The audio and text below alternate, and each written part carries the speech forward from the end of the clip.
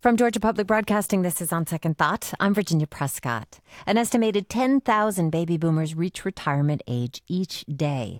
By 2030, 1 in 5 Americans will officially be a senior citizen.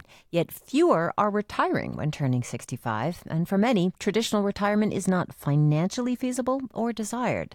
Aina Jaffe is a veteran correspondent for NPR, and she covers aging in America. She's out with a new series tackling the new realities of work and retirement for older Americans, and she's joining us now from what, NPR West? Yes, great. In Culver City, California. Well, great to have you with us. How many boomers are putting off retirement? Do you have a sense of that? Well, there's about a quarter of people 65 plus in this country who are still in the workforce. And that is unprecedented. It's way more than it was just a few decades ago.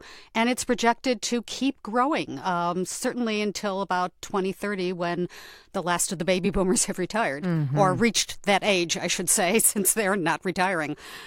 Well, there's been plenty of study on this group. In fact, this is the fastest growing group of workers in the United States, 65 plus. You did some of your own your surveying to find people and the reasons that they were not retiring. What did you find?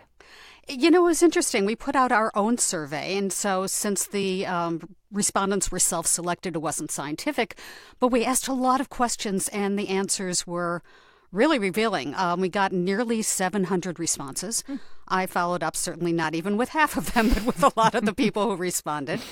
And many of them, a huge amount, much more than the national average, were still working at least part-time. Some because they had to, some because they wanted to. Overwhelmingly, the majority said both because they wanted to and because they needed the money.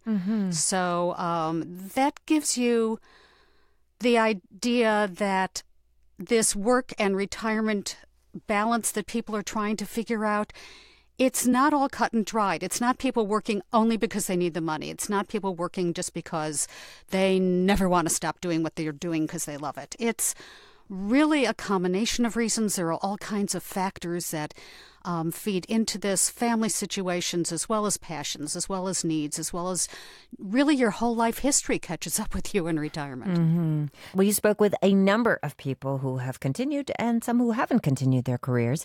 Can you tell us about some of the people that you met? Well, the ones who aren't retiring. In one case, I spoke to an 89-year-old man who is still a fitness instructor at the YMCA. I just fell in love Orange with that. County. And he moved out to Southern California from the Northeast because he wanted to retire someplace where the weather was good, except then he didn't retire. And his wife keeps asking him, well, when are you going to do this and when are you going to do that? And he goes, well, I'm thinking about it. But he just can't picture himself retiring. He says he'll probably work until something stops him. And that the way he put it was really interesting. I want to be a contribution, not a slug. And so that really, though, then speaks to his whole tradition of working, his commitment to the YMCA, which he became involved with when he was growing up young and poor in Jonestown, Pennsylvania. He's been involved with the Y since he was 8 years old. And his name is Bob Orozco, and he really is committed. He says that your life is a gift that God gave you, and your gift back to God is what you do with that life. And so he really feels he's got a mission. Well, Bob Orozco, he is one of the people that we'll meet in your series that starts Wednesday this week on Morning Edition. This is something I think a lot of people are considering, how they feel useful. You also spoke with someone called Andy Abrams. He's a retiree in Bakersfield, California. Let's hear just a little bit from him. You can't save enough for retirement if you're making 2 minimum wages and have kids. Forget about it. Yeah, Andy Abrams and his wife Ella, they consider themselves, you know, the lucky ones. They both have defined benefit pensions. These are the traditional pensions that were around when baby boomers were first entering the workforce, but have pretty much disappeared, except for mostly people in the private sector. They're the kind of pensions where you get a fixed stipend each month for life, depending on your salary and years of service. And so you can't outlive your money. though Andy Abrams worked in the private sector, he was one of the last in his company to still have a defined benefit pension. Mm-hmm. And that bit of tape that you just played, it shows that they recognize how lucky they are, that saving for retirement is something that, yeah, you can pat yourself on the back for, but isn't that easy for a lot of people? That there are a lot of people who have no way to save on their jobs. Right, of course. Financial advisors discourage tapping into your retirement savings. You found that wasn't always an option. So what were some of the common reasons that people had to use retirement funds early? Well, I met one woman who will be in a piece on All Things Considered this week, who is living mainly on Social Security. About a quarter of Social Security beneficiaries live mainly on their Social Security stipend, and that's all. And she was doing that even though she'd had lots of jobs and worked her whole life. And I wanted to show that you can work your whole life and still end up with no retirement savings and mainly Social Security. Most of her jobs didn't have retirement plans. The ones that did were when she became a librarian, a children's librarian. But she moved from job to job. She moved from place to place. And so she dipped into her retirement funds to keep her going, her and the two children she was raising as a single mother, to keep them going when she was between jobs. So there was really nothing left except Social Security by the time she had to retire because of a disability. And then there are people who still are helping their children out, who dip into their retirement funds. According to one survey that I read, about half of older adults are dipping into their retirement funds to help grown children. And so there is one family, the Lusky family, who will also be on the air this week. And they have an adult son living with them. They describe him as being on the autism spectrum. I was unable to meet him at the time that I was at their home. So they're taking care of him. They're taking care of their younger son, who is also grown, but who has had a very on-again, off-again relationship with finishing his BA since there's so much turmoil at home because of his older brother. And this is not unusual for parents of children with intellectual or developmental disabilities.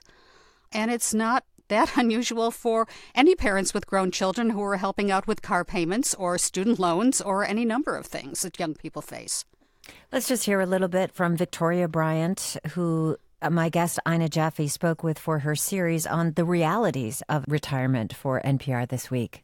It threw me like, I can't live like I used to. Because at this age, end up having a bankruptcy. I was sort of in bed for a little while trying to figure out, how could this have happened? Well, for many Americans, Social Security does make up the majority of their retirement plan. And we're talking about a payout of about $2,800 for someone who files at full retirement age, depending on the job that they had, which is currently 66. So you're talking about the realities, what people are doing now. How about the way that we think about retirement? How is this shifting? I mean, this has changed relatively, as you pointed out, quickly. It has. Retirement used to be non-existent. Retirement, it was sort of a post-war phenomenon. People used to just work until they couldn't work anymore, or they lived in extended families, and they were helped out by their children and perhaps even grandchildren when they got older. Social Security, as you recall, didn't even come into existence until the 1930s. So it wasn't really an expected part of life. It became so after the Second World War. Then it became expected that that is what you do. There were even mandatory retirement ages in a lot of different fields of employment, that you reached 65 and you got your gold watch, your party with a sheet cake, and you went on your way. And people just don't think that's required of them anymore. They want something more out of life. Many people, not everybody, but many people are living longer. More educated people like the jobs that they have. They're not so arduous physically that they can't keep doing them into their late 60s or 70s or beyond. You spoke to people who are experiencing it and studying it. In fact, Teresa Ghilarducci, she's a professor at the New School in New York City, talked about baby boomers and their savings. Here she is talking about the shift away from pensions to 401ks that people manage themselves.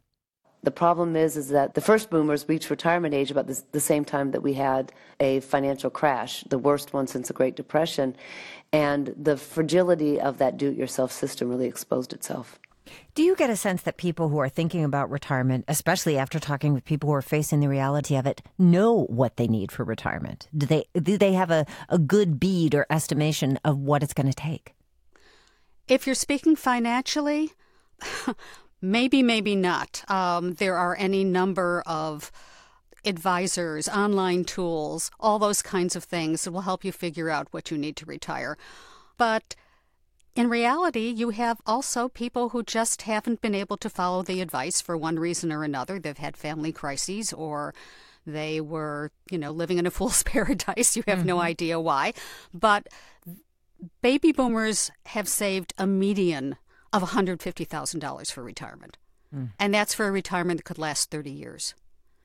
So clearly not everyone is really getting the message about what it is they need to do to save for retirement. Although I should point out that half of people in the private sector have no retirement plan on the job. So it's entirely up to them to figure out how to save. And that's an issue that some states are trying to address on the state level now. What kind of policy changes are they thinking about, or what is happening in terms of state aid or federal aid for that matter? Several states have set up programs. They go by various different names, but what they do is they just make the employer sort of a conduit for the money to pass through. They deduct 3% or so, like I said, it varies from state to state, from an employee's paycheck, and it's managed by an investment advisor hired by the state, so that you do have something when you leave work altogether. You have this other retirement fund that has been managed by the state. And they usually set these up where you can opt out of the program if you want, but you're automatically enrolled. And they find that the participation is much higher. And so that will be something in addition to Social Security that lower wage workers will have. But, you raised an interesting question before about how people prepare for retirement. It's not just financial. There's so many articles that say you have to save this much and you should do that and you should lower your formula. Expenses. All these different kinds of, there's tons of advice out there. But people spend a whole lot more time, therefore, worrying about how they're going to pay for their retirement than they spend thinking about what they're going to do in their retirement. And so there's a certain amount of hunger now to find meaning in whatever it is that you do in retirement. I profile one woman who decided to stop working so she could volunteer. Her passion is helping other seniors. And so that is what she's doing on a volunteer basis at a local senior center 4 mornings a week. She's 70 years old. Her name is Carrie Eagles. And she just didn't like the way older people in her community, which is mostly lower income, were being treated. And so she thought she wanted to contribute to making it better. So she's got the purpose part of that nailed down. But some people find themselves at just 6s and 7s trying to figure out what they're going to do now with all this time.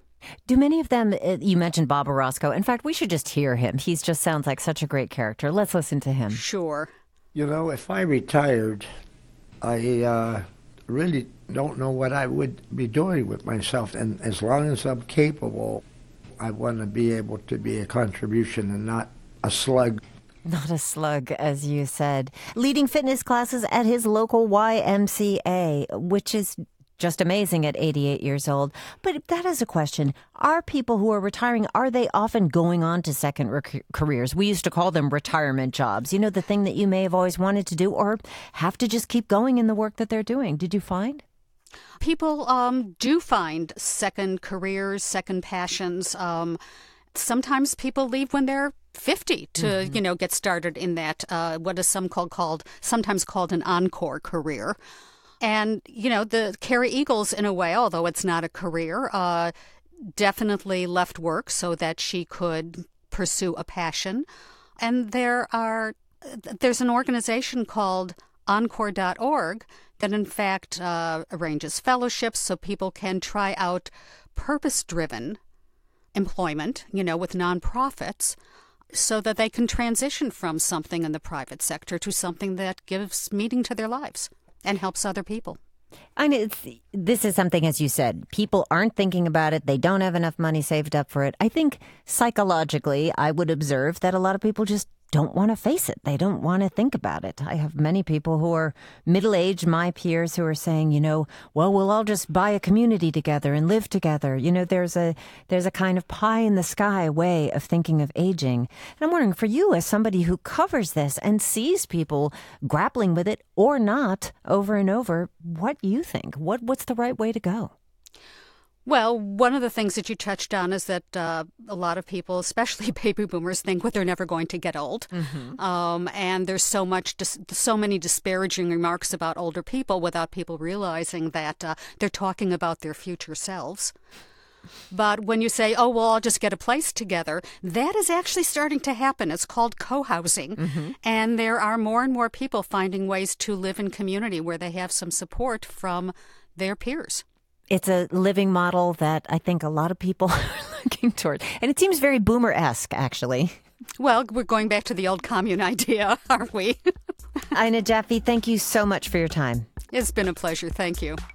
Ina Jaffe's series, The New Realities of Work and Retirement, brings some real voices and real stories to the experience of retiring or not in contemporary America. The series begins on Wednesday on Morning Edition here on GPB and all NPR stations. And we do have a link for more information on this special 5-part series at gpb.org.